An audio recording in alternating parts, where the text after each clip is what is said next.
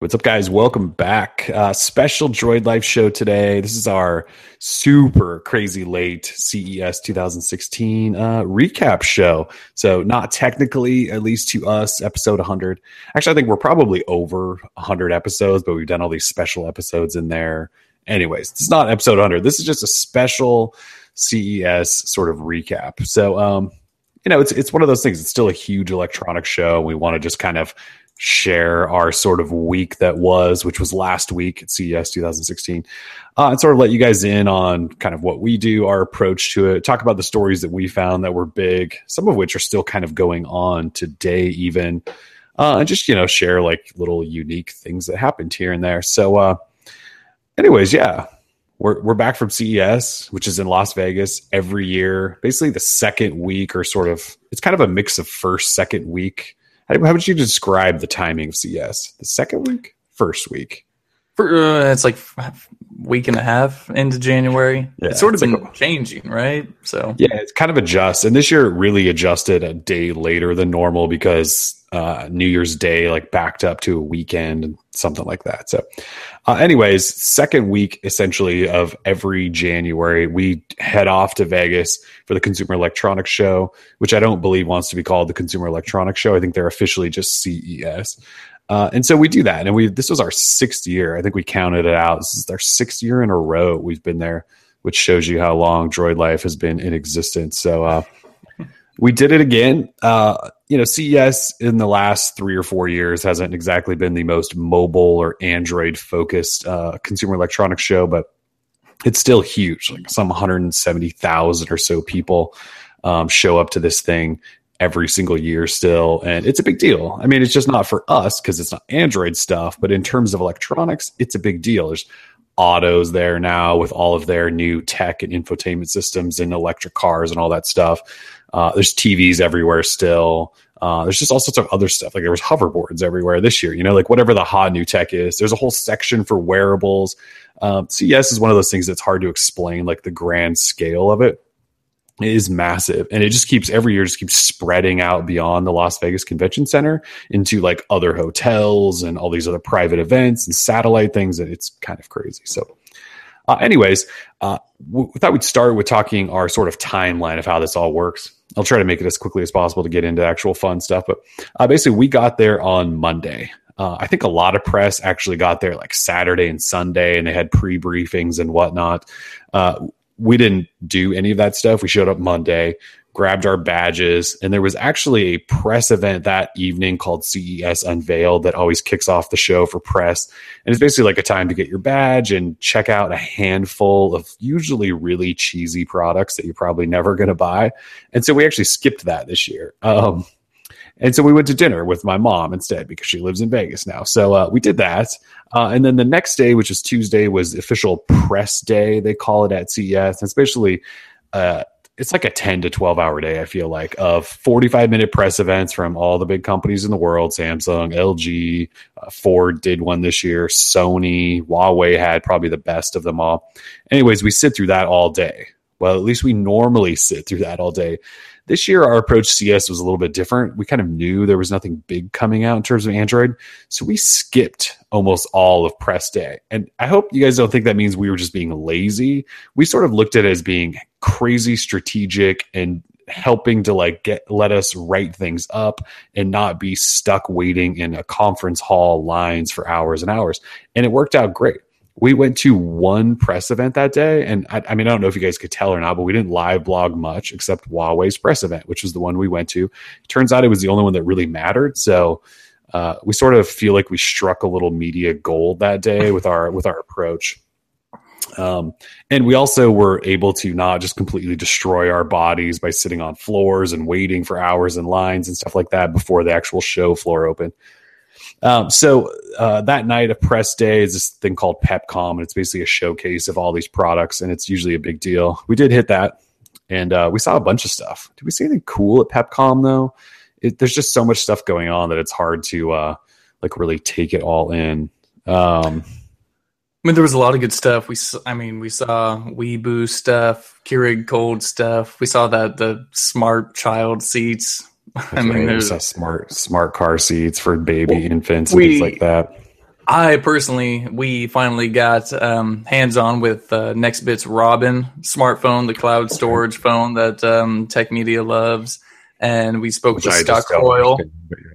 Yep, Kellen doesn't understand. We spoke with Scott Croyle, who's the head designer for the Robin smartphone. So yeah, we talked a little bit to him, and there's a lot of companies. They get like 200 companies in one room. Yeah.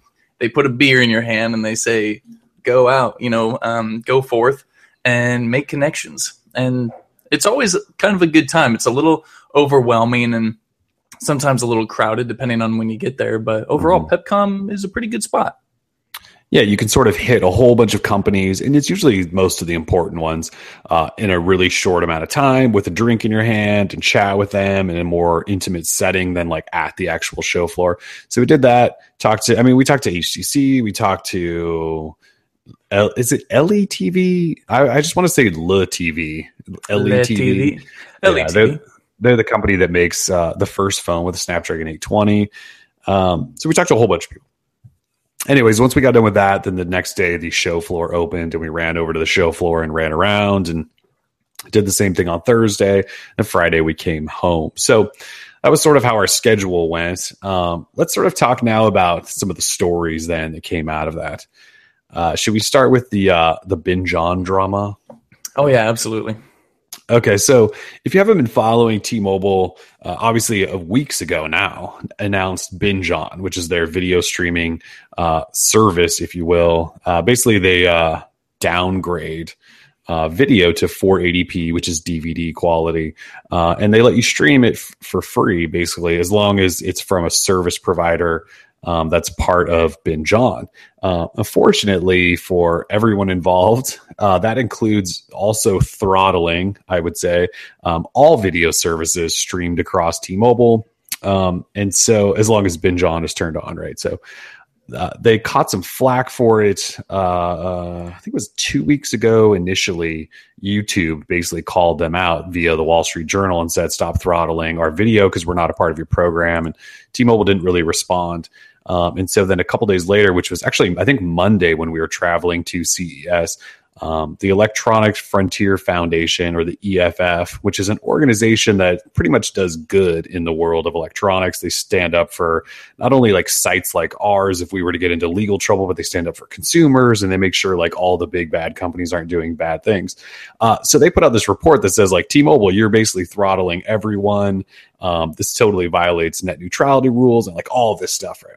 And so then John Ledger, I don't think it was that same day, right? It was the next day. So it was like Tuesday, goes on this like video rant and basically dances around all of the actual like accusations and issues people had with Binge On.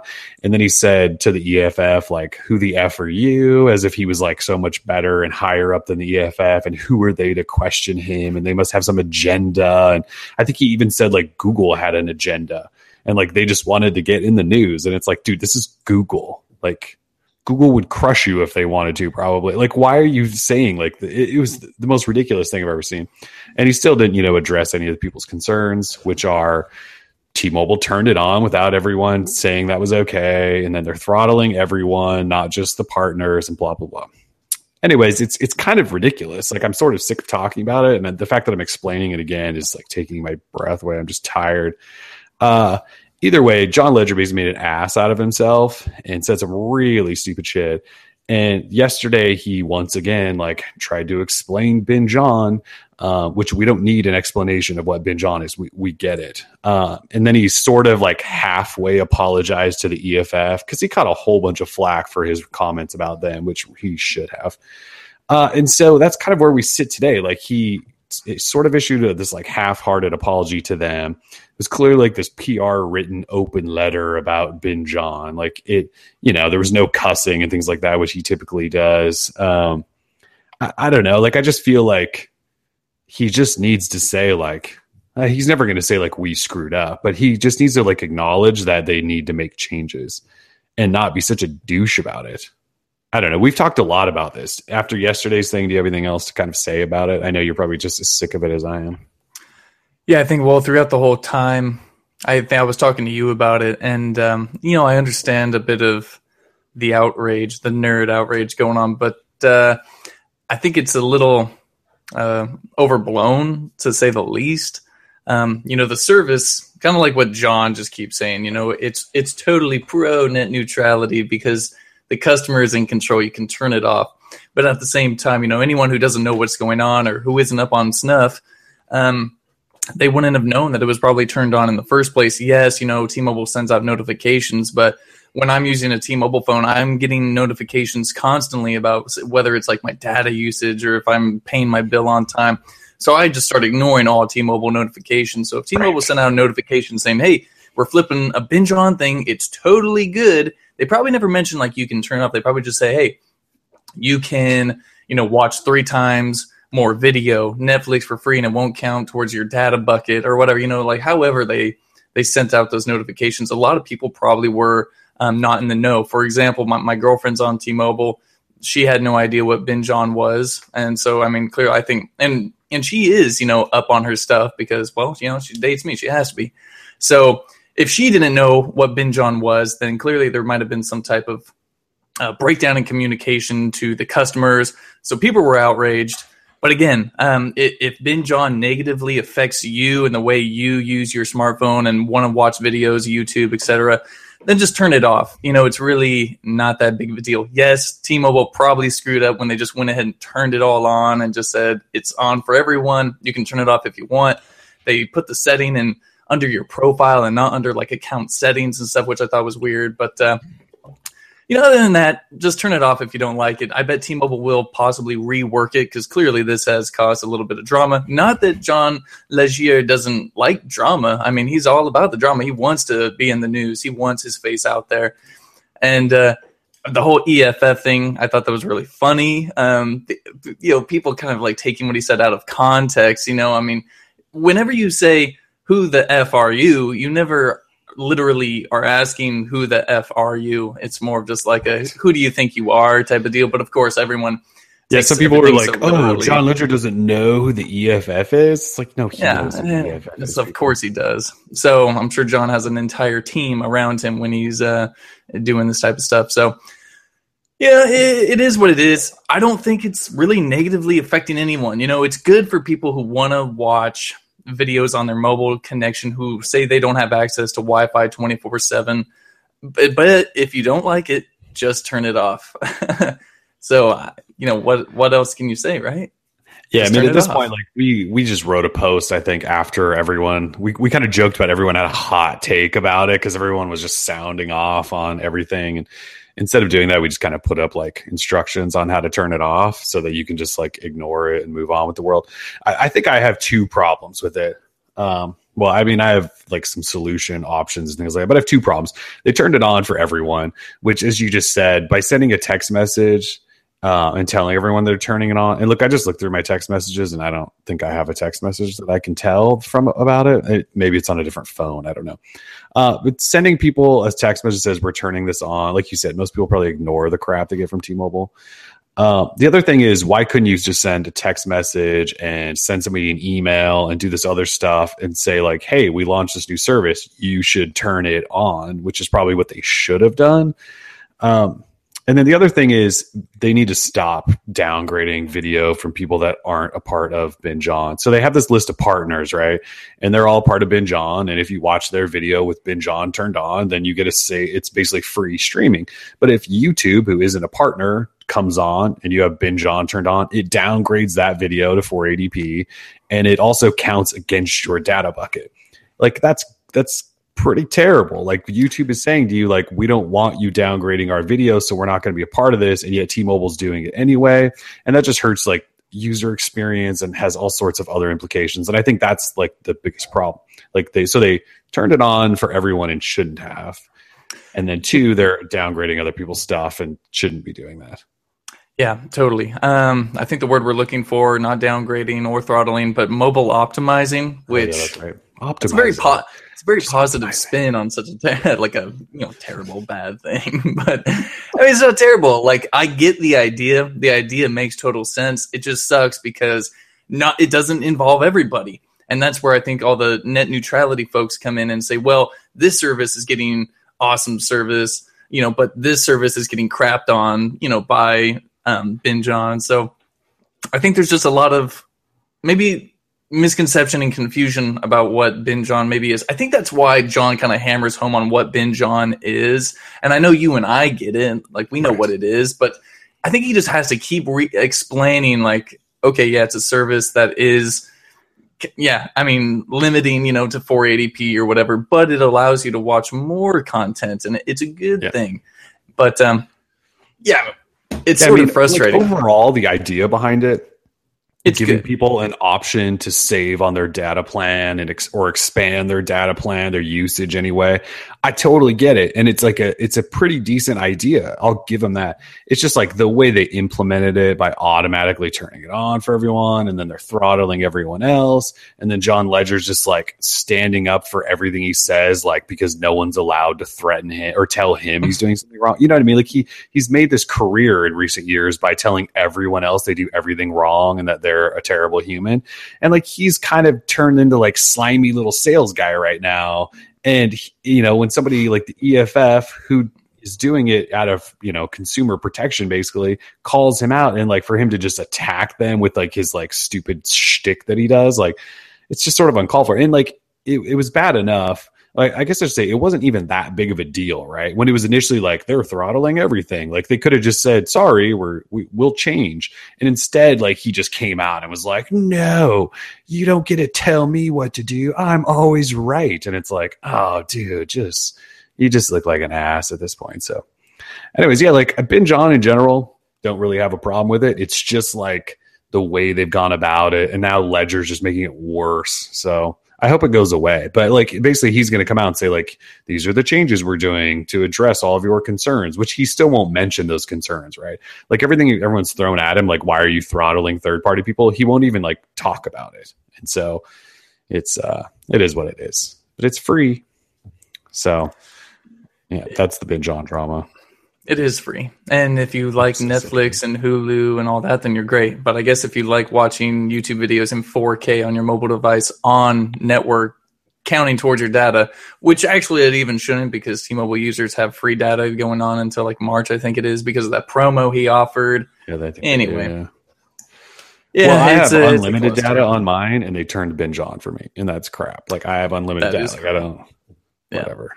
And then he was talking about something, how unlimited customers, he had like a sentence going where it was about tethering. It's about tethering, yeah. So unlimited customers only get so much tethering data. So you have unlimited on your phone, right? But you have a limited amount of tethering. And so I think if you have Binge On turned on and then you tether like to your laptop, I'm pretty sure it then shows video on your laptop like 480p. And he's like, yeah, but it expands your like tethered video watching. And it's just like, no. Just stop, John. Just turn it off. Well, it's too late now. It's turned on for everyone. Turn it off, John. Yeah. So I don't know how they can make it right other than to like change some of the things we just talked about. And I just don't. He doesn't seem willing to do that. So although he released that open letter yesterday, and we all just kind of crapped on him again, and like he kind of deserves it at this point. And I love how there's like this group of T-Mobile fans that are like, you guys are all biased. Like, I was reading an article on Engadget today that was basically the same one that we wrote, that The Verge wrote, that everyone else wrote about how his latest open letter was crap.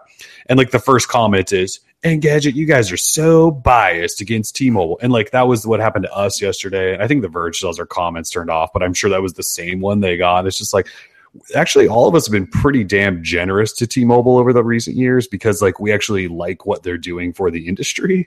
I don't think any of us have anything against T-Mobile. We're just calling this what it is, which is crap. So, right. All right, let's move on from there.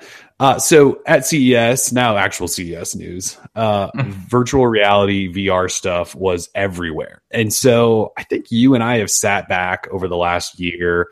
I don't want to say we've ignored it, but most VR stuff outside of Samsung's Gear VR isn't Android related, so we don't really care that much, right? Even though HTC is making Vive and Facebook has Oculus and they're doing their thing, it's not Android related, so we haven't cared so much. But we finally dove in at CES because it was everywhere, and so we took it all for a spin. I took the sit-down Vive for a spin and sit-down Oculus, and you took those two, but you also took the stand-up walk-around Vive for a test. So what do you think? Is VR like the real deal? Like, are you outfitting like rooms in your house? Was Vive mind blowing and a game life changing experience like everyone else has said over the last year? Yeah, maybe just because I'm like super jaded. I feel like I've said that I'm jaded like 500 times on the DL show, but like maybe it's because I'm jaded because Vive just does not impress me all that much. Like I don't think it's there yet. Like this is the beginning, yes, So biased. I felt an awakening, and there is a presence that I have not felt in a long time. Like, and it is actually the beginning, and this is the beginning of something that is game changing, literally game changing. But it's just not there yet, and that's because the technology I think is still so early or young, and there's no games. And there's no games, and the games that you do play are sort of pretty weak. But so I did try Vive. And I tried the first one. It was my first time trying Vive. So it was the new model. It's the one with the front-facing camera. And they had me standing up. They've got the motion sensors attached to the walls, which is what you will need in your house if you want the same experience. Effing ridiculous. So what did I do first? I was underwater. You were on a pirate ship. I was on a sunken pirate ship, essentially. And there's a huge whale that comes by. And it was cool. It actually looked a lot better than I had anticipated. I was specifically sort of looking for pixels or, to see if I felt immersed in the experience. And it was pretty immersive. It wasn't a terrible feeling. My one problem with VR still is that when it puts you sort of in the perspective of somewhere else, and when you look down and nothing's there, sort of when you expect to see your body or your feet on the floor, that's still something that has yet to come. And I think that's something that they will work into in the future, especially now that Vive, with the front-facing camera, I'm sure, someone will cook up a way for your body to be pasted onto whatever it is you're looking at. Well, there's got to be a way that you could just like Velcro something around your toes or like your front of your shoes or something. Yeah. Put the little balls, the motion trigger balls on your feet or something. Looks like a Christmas elf walking around the house with a headset on. But, overall it was good. After playing the pirate ship thing, it's not really playing, it's just experiencing. And then I played like a 3D office game. They're like, here, it's going to put you in a corporate environment. And I just thought that was, go to work in VR. Yeah, like I'm in a cubicle and I'm like eating donuts and drinking coffee or whatever and making copies all in VR. I thought that was the stupidest idea. It's not something I would want to do. And then we got to like my main point, and that is, for VR to be cool, it needs better games, and it needs the games that I want to play. Like I want to play first-person shooters. Those are the games that I enjoy. I don't want to walk around a pirate ship just looking at stuff.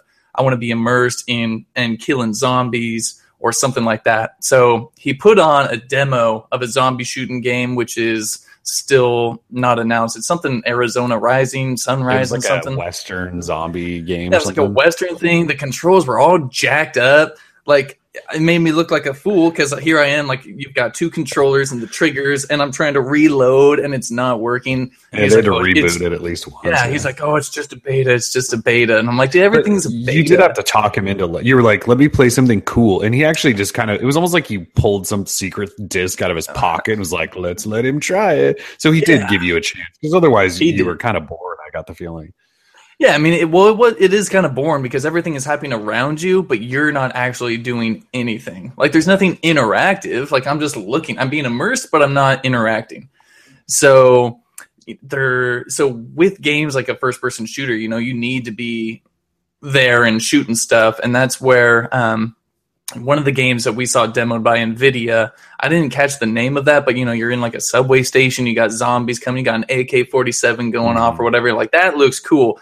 Put me in there because, I mean, he's got both controllers going around and he's reloading and all this cool looking stuff. Like, that's cool to me. I don't need to pretend like I'm in my office in a cubicle or whatever. Yeah, the Portal demo, like I have been a fan of Portal, but I've never done a whole playthrough of Portal just because I don't think I'm smart enough to play Portal. There was a Portal demo, and it was very funny. It's comedic, just like the actual Portal series, and I thought that was really well done. It looked splendid. So that's been my thing. Gear VR that I've played with plenty of times, and I always get sick.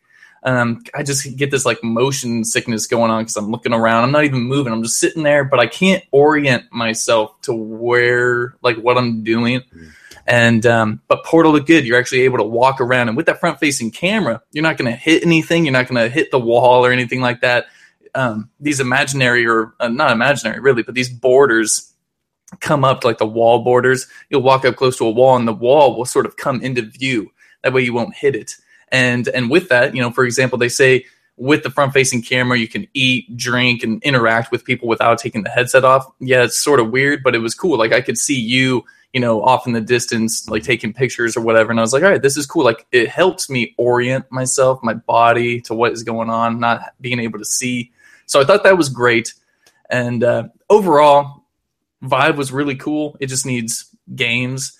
And then as for Oculus Rift, I don't want to talk about it too much just because I didn't really play with Oculus Rift too much because my experience sucked. I played a game called Adrift, and you're in space, and you're floating around and doing barrel rolls, and I wanted to literally vomit after playing it for like 5 minutes. I said, okay, I'm done. Like, I died on purpose, dude. I ran out of breath in the game, and I was like, okay, I died. Whoops, take the headset off. Like, I'm out of here. I had to go get water and like breathe. Just because there's something about, I don't know what it is, but it makes me sick. And so I played that too, and I thought it was fun. Like, I was barrel rolling and grabbing and doing the mission, and it's just, but that's one of those things we talked about a little bit at the show, is like VR, like the experiences too, depending on the purpose or person, or could be so different. I did that and I was totally fine, but it got you sick. And so like, that's one of those things, like, you could invest in VR, not even knowing that like your mind or body, depending on the title, may just completely go, no. And you could spend money on all this stuff and like throw it on, and like you may get sick every single time you play it. So I played that and it was cool. I also played on Vive, the sit down, like spaceship shooting, chasing game. And it was okay. I was kind of bored with it, and the controls were way too hard for like it's playing it in like two minutes of time. The Oculus game I thought was kind of cool. But HTC screwed up our appointments, and so I didn't get to do the walking Vive full demo. But I saw you do it, and I'm fine that I didn't have to do that. So, okay, well, let's talk price real quick. So Oculus during the show announced that it's going to cost $600. And everyone at the show threw a massive fit that Oculus was going to cost $600. And then today, a report out of Taiwan, Focus Taiwan, suggested that the Vive could cost $1,500. And so that's not including like the computer you're going to need, because Oculus, not only does it cost $600, but they gave a base model of specs basically for the computer you need to power it.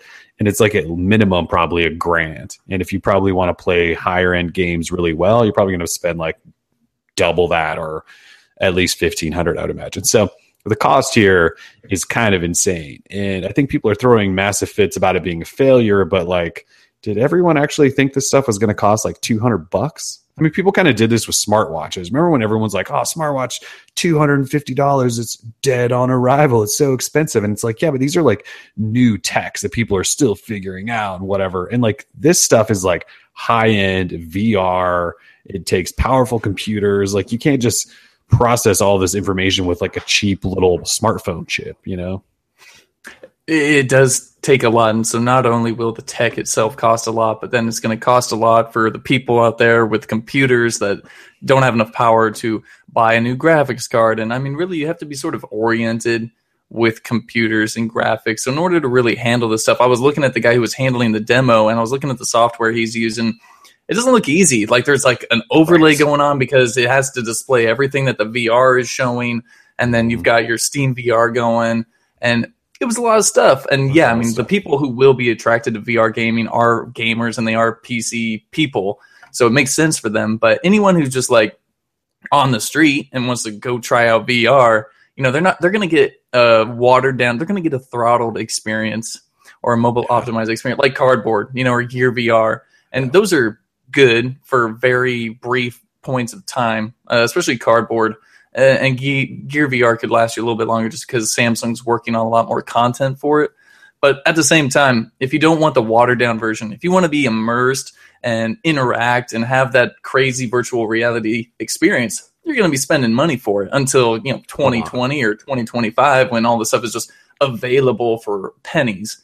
So yeah, early adopters are always screwed by price. I mean, when has that ever not been a thing?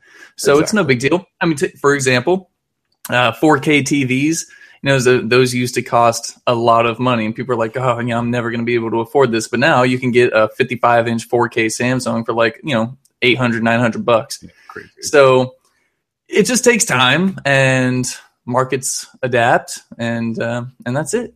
Yeah. What I find a bit fascinating is like Oculus is up for pre-order right now, and HTC's Vive will be at the end of February. And do you remember when Oculus shipping? Did they say shipping date? I don't know exact shipping.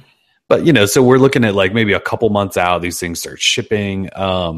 It just seems so rough around the edges. Like, I know we were going into demos and stuff, but it's like you had to have like somebody else like initiate everything you were doing, and then they just put you then in the environment. It's not like you had handed a controller and they were like, okay, go to the start menu and click play. Like, these didn't even have like that. It was basically like you had another guy over here starting everything and another guy over here putting the headset on and handing you controllers, and like it seems so rough around the edges. And so like it all has a long ways to go, and it does really expensive. And I don't think we're anywhere near like VR being in everyone's household, especially not at these prices and how far we need to go.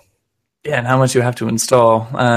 You would literally have to dedicate a room, I guess, sure. If you have like a spare room or like an entertainment room, you could just could just install the VR stuff in there.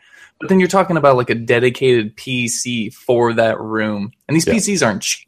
No. $1,000 plus for one that can even try to attempt to run it smoothly at 90 frames per second. What did you say NVIDIA said about, they said what percentage could run any of this stuff? They said currently 1% of the world's PCs can run VR. Good. Well. That's crazy. Yeah. So it's going to take a lot of upgrading, a lot of updating, a lot of NVIDIA's going to probably make a crap ton of business off this because everyone's going to have to snatch up Titan cards for their PCs, and everything's going to be great. So everyone's going to be making money except for HTC if it comes out at $1,500. So, but then again, we don't know what's coming packaged. If it is $1,500, you would hope that they throw in the 2 sensors, the 2 controllers, the headset, the cables, all that. I mean, Rift $600 is coming with an Xbox One controller because their custom controllers aren't even ready, and it's coming with 1 sensor and a remote. So we have a ways to go. That's all there is to it. It's early 2016. I'm thinking 2020 is going to be the year of VR. Start saving that money to build your badass computer. Actually, don't build it yet, because by the time these things launch, like who knows what the minimum spec requirements are going to be. So I would just start saving money up to build that computer. Like if you're really a VR guy, like you're really looking to get into it. Yeah. Quite the investment. It sort of reminds me when Google Glass was first announced. There was like this concept video going around of, someone who puts on glass and they're sort of immersed in this VR world. Then we actually tried Google Glass, and it was just, the experience sucked. Like it was nothing. It was absolutely nothing, a complete waste of time. No offense to Google. Like Glass is cool, but it's totally worthless. You know what? It's funny you bring that up. Like VR, I could almost see becoming what Google Glass has become. Not the like laughing, joking part of it, but like Google Glass is moving to enterprise. Like, doctors are going to wear it, or nurses, or like, it maybe in some sort of like office setting where you need your hands, but you still need to be able to interact. And so VR, I could see going this like sort of corporate route where like you need vision like around you and simulate things and scenarios and things like that, rather than this gaming thing. Because like individual people just aren't going to be able to buy most of this stuff. It's just not like you're not going to sell 5 million like Vive units in the next quarter. You know what I mean? Like that's just not going to happen. But I could see them like going to companies and installing the stuff in like a room where they can go demo products and whatever, and it could be good at like consumer electronics shows. If like Coca-Cola has a demo of like some new ad, you know what I mean? Like I see it used in things like that at theaters, but not necessarily as such a home product. I mean, I guess we'll see. Yeah, there is that story going around about the doctor. Someone just linked it in the chat, but it's the doctor who saved a baby's life using Google Cardboard VR. And so yeah, it could be cool for doctors, say, on Vive, you got the controllers, you can like say work around like a cancer cell and, implement new information, good for information technology and all that. So the idea is the human imagination will find a way to make VR useful. I think just right now, the thing they want to try is gaming. And I think when that probably doesn't catch on as much, they'll come up with another idea and to really bring VR to usable or useful levels. So I'm done. I'm done with VR. Okay. No more VR for a while.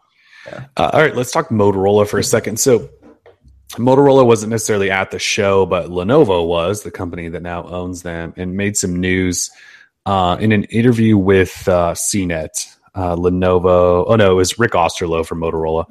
Actually, we saw him walking around at some point. Where were we? We were at the Venetian, in the mall, in between the Venetian and Palazzo, and he was just chilling with some other dude, but we didn't want to creep on him.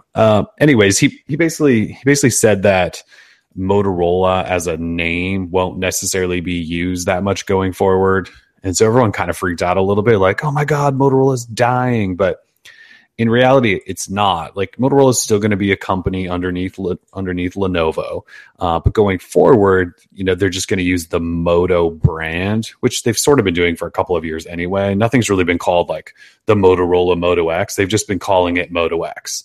It used to be Moto X by Motorola. I think now it's going to be Moto X by Lenovo. And there'll still be the M Batwing logo on the back. And so, again, not a lot's changing. It just sounded shocking when we first were like, oh my God, Motorola is dying. And so they're basically shrinking their product lines into, you have the Moto line, and then you have Lenovo's Vive. Is it Vibe? Vibe. Line. Yeah. And so Vibe's like low-end stuff for international markets, and then Moto they're going to use as their high-end brand and expand it and things like that. That's pretty much it. But it caught everyone's eye because it was like, oh my gosh, Motorola, the company that made the first smartphone, could be going away. And so that was kind of sad for a moment there, but I think that's what happens when an American company gets sold to China. I mean, that's sort of what do you expect? I mean, it wasn't really a shocking thing like RIP Motorola. I think we all saw it coming. We just didn't want to believe it. But then, killing off the Moto brand doesn't make sense because it's actually, making a little bit of money with the Moto G and all that, which I think we'll be talking about in a moment. Well, yeah, so let's talk about that. So during CES, Lenovo's, what is he? He's just like the president or something of their mobile business. I don't want to mispronounce his name, but I think Chen Zudong potentially. Anyways, he ran an interview with a Chinese outlet, and if you translate it, it translates really bad, and you almost can't even, like, I'm talking Google Translate. If you use Google Translate on the article, you can't even make out what he's saying. Like it turns Motorola into motorcycle and things like that. Like it's bad. Anyways, it started getting passed around yesterday, this interview. And, he said some things like about the Moto and Vibe brands and where they're going. And at some point, someone took it as Moto G and Moto E are going away and they're ditching those lines of phones forever and things like that. And you and I read this thing so this started making rounds last night, and we kind of sat on it. And I reached out to Motorola this morning, hoping to get clarification. Because we read it a bunch, and it didn't say to either of us that they were killing Moto G and E. Like, there's one reference to them, and it basically says like how successful they are in Latin America. And Moto G, as we all know, is their most successful smartphone like ever. Like, why would you kill that phone for a Lenovo Vibe? It just makes no sense. So, anyways, Motorola has confirmed now that no, the Moto G and E are not going anywhere. But they're still just going to have two short lineups. They're going to have a Moto X, G, and E, and then they'll have a few phones from Lenovo. And it's not going to be like 15 or 20 different phones. It's going to be probably under 10 phones for a year. So, yeah, that happened. And everyone freaked out. Everyone's like, oh, Moto G and E are dead. And no, they're not. The other interesting thing is, they said Google Play services will probably return to China this year, which is a big deal for Google. Doesn't necessarily matter to you and I because we don't really cover news out of China, but that's a big deal. And then there was a mention of the Lenovo Vibe UI and the Moto sort of pure Android UI forming some sort of new UI in China. And I think everyone took that as Motorola was ditching the like stock Android experience, and that's not happening either from what we can tell. So it was just one of those weird things where everything just got completely translated wrong. People just jumped to all sorts of crazy conclusions. So anyways, Motorola, Lenovo, they're together as one, like fully now, shrinking the brand, less phones, but Moto X, G, and E will definitely still be around. So everyone could breathe a little bit now. Mm-hmm. All right. So actually, Motorola finally just responded to me, and they gave me the same quote they gave The Verge earlier. What else did they say? It's funny. It actually says like Chen Zudong's remarks to Chinese media have been misunderstood. Mm-hmm. That's really funny. You don't say. Mm-hmm. Yeah, I'm not seeing anything else. Brands overlap. Yeah, I mean, it's talking about, because I asked them specifically about what's up with the UI. Are you ditching the Moto UI that we know? And they didn't like specifically address it, but they did say the brands will overlap in some price points in key geographies, but with different brand identities, feature experiences, and design. So I'm imagining it's just going to stay the same. Mm-hmm. So anyways. All right, well, let's move on to the show and some of the products and stuff. How about that? All right. So this, outside of like VR and some of the Binge On drama and TVs and stuff, which we don't talk about, there was smartwatches everywhere. Some surprises, some kind of cool, some whatever. I would say personally, the coolest watch I saw was Casio's Smart Outdoor Watch, which that's the official name, Casio Smart Outdoor Watch. The only reason I say that is it's an Android Wear device. We didn't know it was coming, and it's an actual like outdoor watch. Like it's military grade, like shock resistant, I think, and super waterproof. And it's actually made for going like outdoors and doing stuff. And it's not, most of the other Android Wear watches are like, hey, look, we're all dainty, like dressy fashion watches. And this thing's like, no. You can beat the hell out of me. Yeah. And do whatever you want. And I just work. And it wasn't that bad. Like, I mean, it looks kind of Casio G-Shock-ish. Actually, it's a lot cleaner looking than a G-Shock, but sure. It's similar to that style, I guess you could say. But so we got our hands on that thing. It comes in like an orange and I think a graphite or dark charcoal or something color, but has GPS, has a bunch of sensors and buttons and runs Android Wear. And it's got a compass. It does pressure have a sensor. Pressure sensor. Yeah, for anyone who does a lot of like camping or traveling, but not traveling in the sense where you're on a plane, like traveling cross country, like in an RV or something, or who goes fishing, hunting, biking. It's good for, anyone who likes to be outdoors and who needs a watch that can handle the abuse, because Moto 360 second gen or Huawei watch cannot handle that type of abuse. So right. It was cool looking. Yeah, I mean, I don't necessarily know that it's like a watch I would wear on a daily basis, but I'm just saying, like, as for like a specific group of people's needs, like we need an outdoor watch that I can take like on a camping trip in the woods as a firefighter, like in some sort of military grade something. Like they now have an Android Wear watch. So it looks kind of cool. I think I wouldn't doubt it if it was basically built off of the Moto 360 Sport, because it has like that dual display where it's like good in sunlight and indoors, I think. And then correct, has GPS and all that stuff. And I think it even had the flat tire, didn't it? Yep. Yeah, it has the flat tire. So anyways, do we know when that's coming out? How much it costs? I don't know if we saw that. Oh man, I know this information. I want to say $500 April. Yeah, yep. And it's expensive, but again, military grade shock resistance. They put this thing through the paces.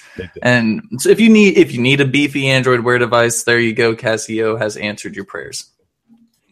They have. They've given you a beast watch. So, all right. So, in terms of other watches, so New Balance announced that at the end of the year they're going to have a watch, and it's like made for runners, by runners, and things like that. And it's Google and Intel powered, so it'll be Android Wear. They didn't even have pictures or anything of it to show, I don't think, but they said that's coming. And they're also launching like this whole new sport digital division or something like that. And the New Balance is going to have a whole bunch of their own branded products. Basically, it sounds kind of like Nike Plus, except hopefully not as terrible as Nike Plus. Let's see. Razer had a new watch called the Naboo watch, which we didn't really do much with because it's not an Android watch. It's just like a fitness tracker watch. I don't know. What was there to know about the Naboo watch other than it probably will never launch like all of their products? Yeah. Not to be offensive, but I just thought that watch was crap. Like it kind of looked sort of like a Casio G-Shock watch. And so it's got 2 batteries, one that powers sort of just the digital watch aspect of it, and then another one which powers the Razer Naboo side of it, which is sort of the smart thing that hooks up to your phone that you can control it. And I think it's already, one of them's already up for pre-order. There's 2 models. There's the Forged edition and then the standard edition. The Forged edition, I think, was up for pre-order last week, but now it's off and it was priced at $199, and then the standard is $149. And I mean, what else is there to say? The Razer Naboo did not do well. And if you look at the app, that controls that functionality on Google Play, you will be hard pressed to find anyone who thinks that app is good or that device is good or anything like that. Apparently, it's just not. It's not good, believe it or not. So I think they just need. I don't know why Razer all of a sudden got into the wearable game, and yeah, they got a lot of press. They were like, "We got best of CES." I mean, like that means anything these days. No, everyone basically gets a best. There's a best of CES. It's like a totally different subject. Yeah, there's so many news outlets that go, "We have awards," and they just hand them out to everyone like it means something. And all like these companies go, "Look," like I think Samsung said they got like 300 awards at CES. Like, give me a break. Like it's just silly. Anyways, but yeah, probably not something you want to buy. Yeah, I don't know if I would go out and recommend it. I haven't spent much time with it. I know for the longest time last year, I was going back and forth with Razer's PR people. I was like, yo, when am I get that Razer Naboo review unit? And it never came and then it was the same thing with the Forge TV. I mean, they were trying a whole bunch of different stuff and all of it just fell through and did not do as they had hoped. So who knows what's going on with the Razer Naboo watch?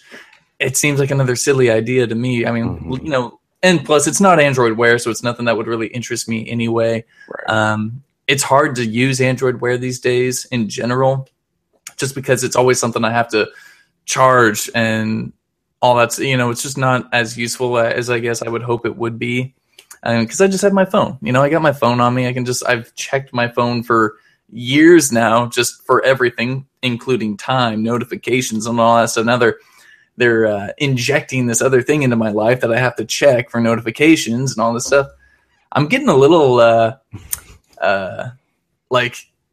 overwhelmed and weighed down by all of my tech stuff. So it almost might be time to go back to a flip phone for like a month and just review a flip phone and see how I like that.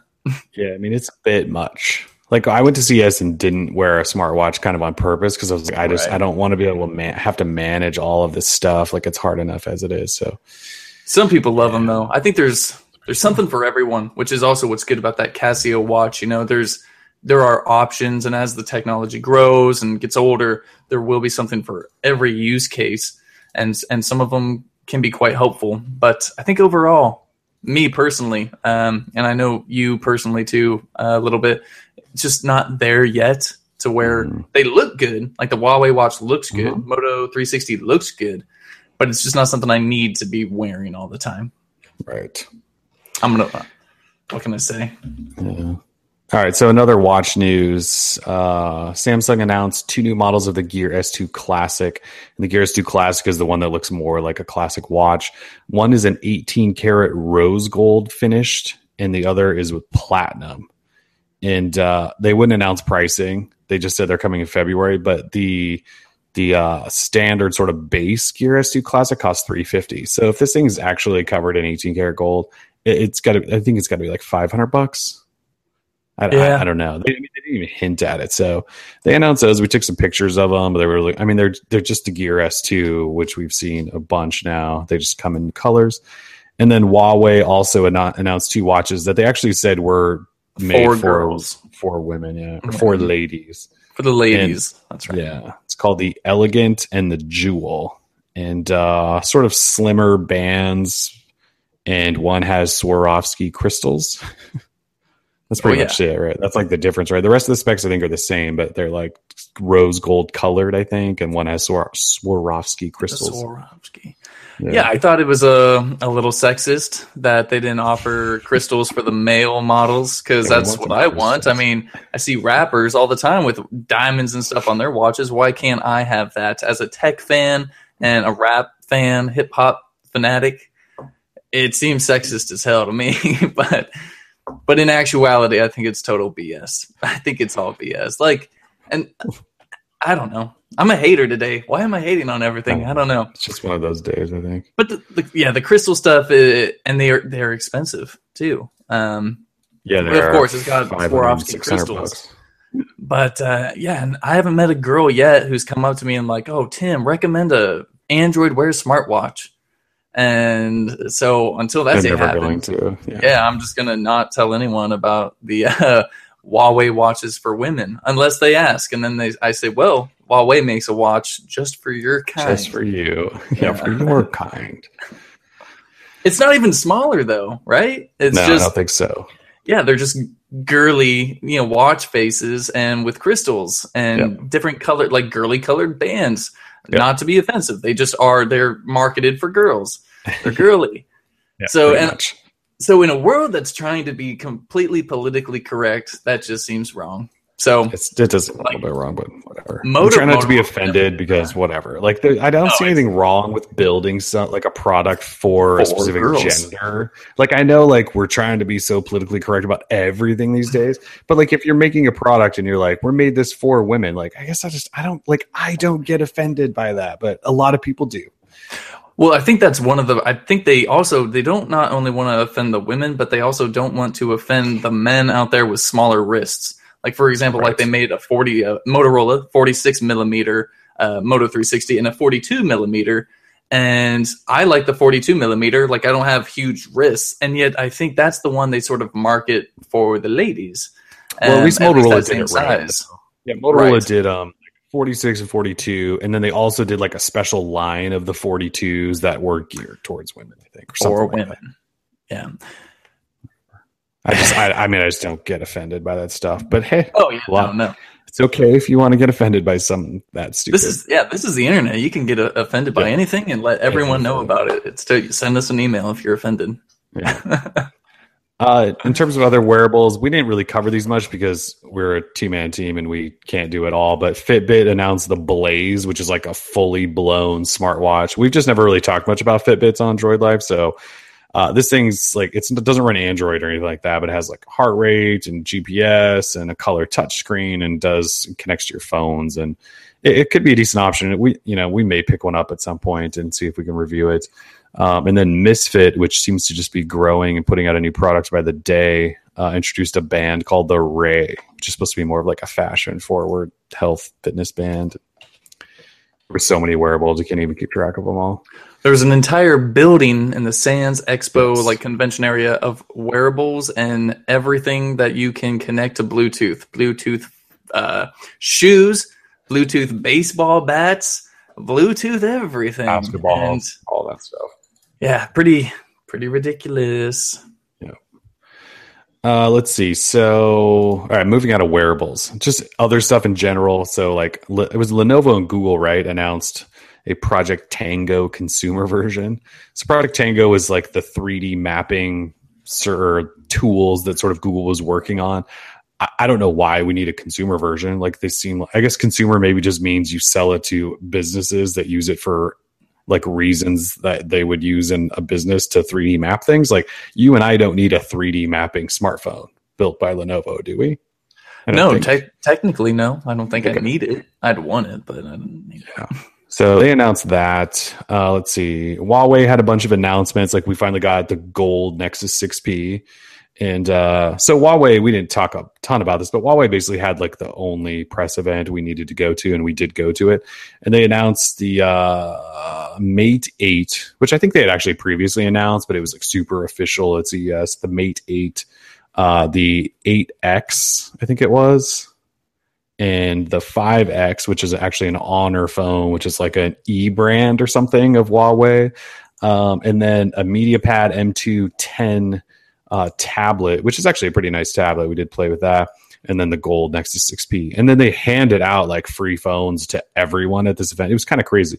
There was a line for the Mate 8 and one for the gold Nexus 6P. And they were just seriously, Huawei clearly just is printing cash at this point. They were just handing out free everything. So, yeah, Huawei had a bunch of stuff to announce. I mentioned earlier, LETV has the first Snapdragon 820 phone. That's a phone that's hanging out in China. It will probably never see it, but it is technically the first Snapdragon 820 phone, so there's something. Let's see. Google announced new speaker sort of cast audio partners and TV partners that all should be joining soon. I'm trying to think who some of those new ones were. So for Android TV, you've already been able to buy TVs from Sony, Sharp, and Philips, I believe. But later this year, you'll see like RCA, Hisense, and Bang & Olufsen apparently makes TVs. I didn't know that. As far as cast audio speaker stuff, Harman Kardon, Onkyo, Philips, Pioneer will join Sony and LG. There's others and stuff. So that's happening. Let's see. We stopped by Jaybird's booth because they announced two new sport sort of Bluetooth headphones, the Freedom and X3. So I'm personally just a big fan of Jaybird, and we've talked about them a little bit on the site, so we did stop by. So X3, even though they just announced the X2 not that long ago, they have the new X3, but then their flagship is the Freedom, which are smaller, and they have sort of like a battery. They have a battery pack like built into their volume control, which is in the cord. And they're just smaller. It should have a better fit in your ears. I did use the Freedoms. It sounded great, but Jaybird's sort of Bluetooth buds have always sounded pretty good. So those are available in Q2 and Q3, so you can't buy them now. They're just kind of special because you can program whatever sound profile you want in them, which is kind of cool. Let's see, Under Armour. So Under Armour, in partnership with HTC, announced the UA Health Box, which is a combination of a fitness tracker, a heart rate monitor, and a Wi-Fi scale. And so basically this is an Under Armour product that they've sort of worked with HTC to help design, I believe. That's basically an Under Armour product is how I sort of took it. It is up for pre-order now and will be available later this month. And it's $400. Yeah, $400. You get all that stuff. I think they will eventually sell it all individually, but as of right now, they're selling it as the health box, and it's $400. We stopped by their booth and saw Michael Phelps. Michael Phelps is doing an interview, and we didn't feel bad for him at all. But he apparently worked out that day and flew around the country and was going to have to work out some more while getting paid to sit on stage with Under Armour. He was huffing and puffing, and we were like, yep, dude, we feel bad for you. Yeah. Tough life. So, yeah, they announced that. And if you're a fitness guy and you like Under Armour, there is a box of stuff for you. Let's see. Asus re-announced the Zenfone Zoom, which is basically a phone with a full-on camera built into the back. And they announced this last year at CES, and then they brought it back this year, but they're actually going to sell it now in February for $400. Let's see. Ford finally gave in and is going to allow Android Auto and Apple CarPlay. But forever, Ford's been like saying, no, our solution's better or whatever. And actually, Toyota is still doing that, even though they're going to use Ford's service, I believe. But anyway, so new Fords in 2016-17 will have Android Auto. And then LG didn't really announce anything other than a couple of mid-range phones. The K10 and K7. Yeah. I think they're going to T-Mobile or something. I mean, it doesn't really matter. They're like mid-range phones that our readers don't really care about. Yeah. So that was pretty much all the stuff we covered. We walked around the floor a lot. We just like browsing around and doing stuff. Like when we went, actually, if you go to CES and you go to the wearables section. There's actually cool stuff everywhere to just play with. Like Tim found a couple of like basically batting simulator things and was like swinging stuff. We saw like a basketball with like a Bluetooth thing from, I think it's from Wilson, that you could play with. Well, we didn't play with it, but there was huge shooting and stuff. There's like wearable stuff everywhere. Like TNT had their NBA broadcast set up there. It was like a gaming tournament. Tim saw some famous gamer. I have no idea who the guy is, but he saw that guy and he tweeted back at him. What else? There was stuff everywhere. There was, like I said, there was hoverboards. We saw a bunch of Who didn't we see? So we saw stuff. Mark Cuban hanging out in the Cosmopolitan. The gamer Kellen is referring to is Optic Nade Shot or Matt. What up, Nade Shot? And let's see, what else? We saw someone else. We saw Penn from Penn and Teller. That's right. Oh yeah, he was just walking by like towards Pepcom in the Mirage. Saw him. Like I said, saw the TNT crew. So we saw Ernie Johnson. Ernie. We didn't run into Shaq, but I think I saw the booth he was supposed to be at. That would have been great. Who else did we see? Well, we went to an iHeart Radio party and Chris Brown performed. There's stuff everywhere. Yeah. What else did we see? Who else did we see? I feel like we ran into a bunch of people, but obviously we didn't like go up and go, hey, can I take a picture with you? It was a bit. We were in a cab that Larry Page had been in moments before, apparently, according to our cab driver. According to the cab driver, she had just given Larry Page a ride. Yep. Yeah. It was very odd. Scott Croyle from Next Bit. I don't. He's famous to me, at least, just because I follow him on Twitter. I don't follow many people on Twitter, but he's one of them. So famous. So famous. I think that's about.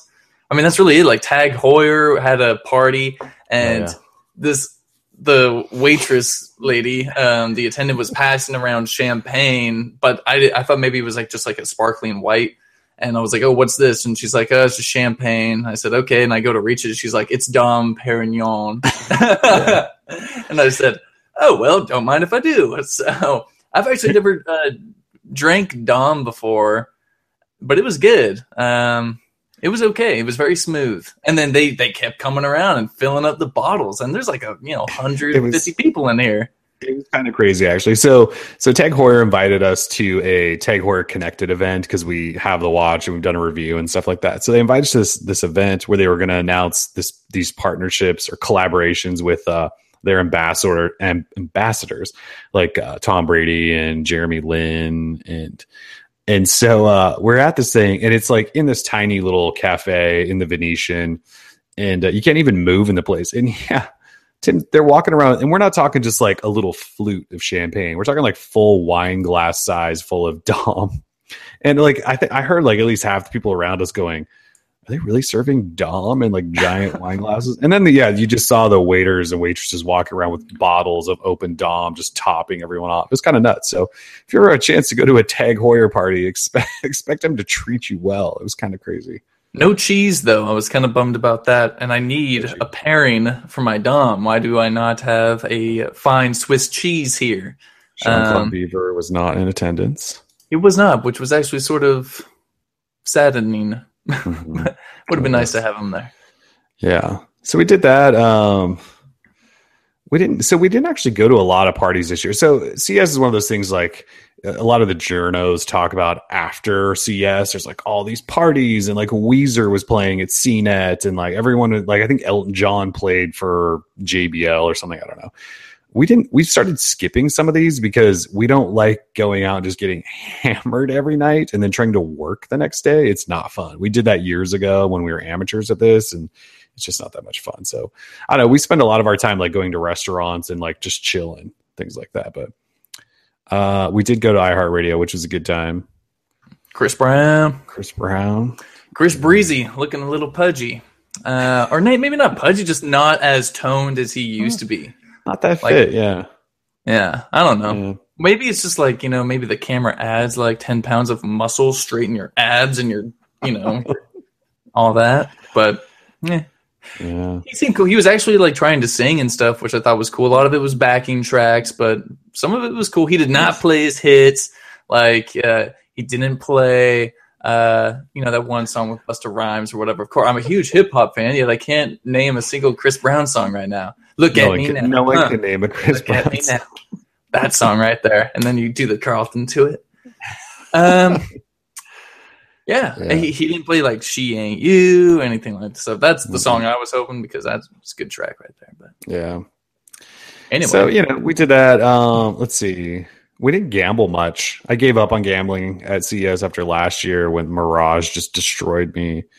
We did our yearly CES dinner. If you guys have been following our CES coverage for a long time, we always like kind of go all out on one dinner, sort of like to reward ourselves before we leave. And we went to Strip House, which is steakhouse in Planet Hollywood. They have locations in like New York too. Had a fantastic dinner. Would recommend it if you need a steak. Great time there. Let me just pro tip for anyone that does eat at Strip House: do not leave your prescription glasses there, or you will be in the 7th layer of hell. I left my glasses there after dinner. We had left, and by the time we left, they had already closed. So I'm calling, nothing. I try and call Planet Hollywood Lost and Found. No. Finally, today, we ate there on Thursday night, and finally, they sent my glasses back out today after me calling like almost 10 times for the Strip House to bring them to the Lost and Found at Planet Hollywood. And there's a serious lack of communication between employees, managers, and Lost and Found management at Planet Hollywood. I don't know what the deal is, man. Mm-hmm. Anyway, just don't do it. Just don't leave your glasses there. But the food is good. Pro tip. Yep. And that was pretty much it. It wasn't like uneventful. We just kind of went CS, did our thing, had a little bit of news, had a little bit of fun. Although one weird thing on the plane ride home, I almost hope this guy's like somehow a Droid Life reader and listening, but this dude like gets on the plane sort of late, and he sits in the middle seat in between me and some other lady who was sitting in the window, and just sits down and pulls out this like toiletry bag and just whips out like 3 or 4 stacks of hundreds and proceeds to then just count them in front of everyone like this. I mean, he's like up in the air just counting, and everyone's still boarding the plane looking at this guy like, what are you doing? We're probably talking, I mean, it had to be like $20,000, $15,000, $20,000. Thousands of dollars, definitely. It was the weirdest easily thing though. I mean, they're fat rolls of hundies. It was the most awkward. I'm sitting next to the guy trying not to just look over like, what are you doing with all this cash, bro? But man, it's just what some people do. Like you said, he was a peacock. He was a peacock just showing off. He had some Ed Hardy jeans on, I think, and just doing his thing. Not that Ed Hardy's, a dead brand or anything like that, but I was sitting across the aisle from Kellen, and Kellen like hits me up on Hangouts because we hadn't taken off yet. And he's like, look at this dude next to me counting all his cash. And I like look over and I'm like, holy hell, that's like a big stack of money. I was like, maybe he's a poker player or something and had like a good weekend. And then I heard him say that he had still lost money or something. Yeah. I was like, oh my God. So who knows how much he went blue in Vegas. He's like, honey, I'm going to CES. I'm going to empty the bank account to go gamble as well. Comes back like 20 grand shy. Like, whoa. It was so awkward. Yeah. Random things you see. Vegas is crazy. Yeah, Vegas is crazy. So, anything else? Anything else we're missing? I feel like that's pretty much all we did. I don't think there's anything else we missed. We covered everything pretty good. Yeah, nothing really mind-blowing, but it's CES. So, we have MWC obviously coming up in a little over a month in Barcelona, which will be hopefully Galaxy S7, S7 Edge. I see LG is now sending out invites to their event at it as we're filming this. So LG has something to show. It would be odd if they had like the G5 ready, because the the G line's always been like May-ish, I feel like April, May, like after MWC, but maybe they moved it up this year because going after Samsung maybe hasn't been such a successful thing for them. So their invite says play begins, and it doesn't show like a G or a 5 or anything. So like if they're trying to hint there, they're not. I mean, have you seen this thing yet? Do you see a 5 or anything, or a G? There's no G, there's no 5. So usually I haven't seen any of that. Yeah, usually LG is they send they hint at stuff like crazy. So on the top of the box, the light green diamonds, there's 5 of those and 5.5 of the dark green diamonds. So I don't know. Yeah, I mean, like all the way across each, there's basically 5. Yeah, maybe 1, 2. Maybe that's a sign of 5. We're looking into this really deeply now. Yeah, well, you got me going. Yeah. So that'll happen. And yeah, so that's when we'll see lots of news. Like HTC, I would imagine, has the One M10 or whatever their next flagship is. So that's like the actual fun Android stuff is coming in soon, in just over a month. So yeah. Otherwise, CES is over. Peace out, CES. Like, we'll see you again next year, obviously, and probably have even less news, but it is what it is, part of the deal. All right. Anything else then? Cut off the CES special. Yeah, no, I don't think that's it. Thank you, everyone, for joining, and we'll see you next year. Yeah, so we'll see you. We'll probably see you soon with episode 100. We're probably going to do a big giveaway or something, episode 100 of the DL show. I don't know if it'll be this Friday. There's not like a ton of news going on this week, but it could let us know on Friday. Twitter. You know, if there's something that you really want for Christmas, a late belated Christmas present from us, let us know on Twitter what you want. If you want a VR headset or something, just let us know, and we may oblige you. I don't know. Yeah, potentially. So yes, stay tuned for that. We'll have a giveaway or something to celebrate episode 100. So for now, though, that's it. Yeah, we're out of here. Droid Life CES Special 2016. Peace.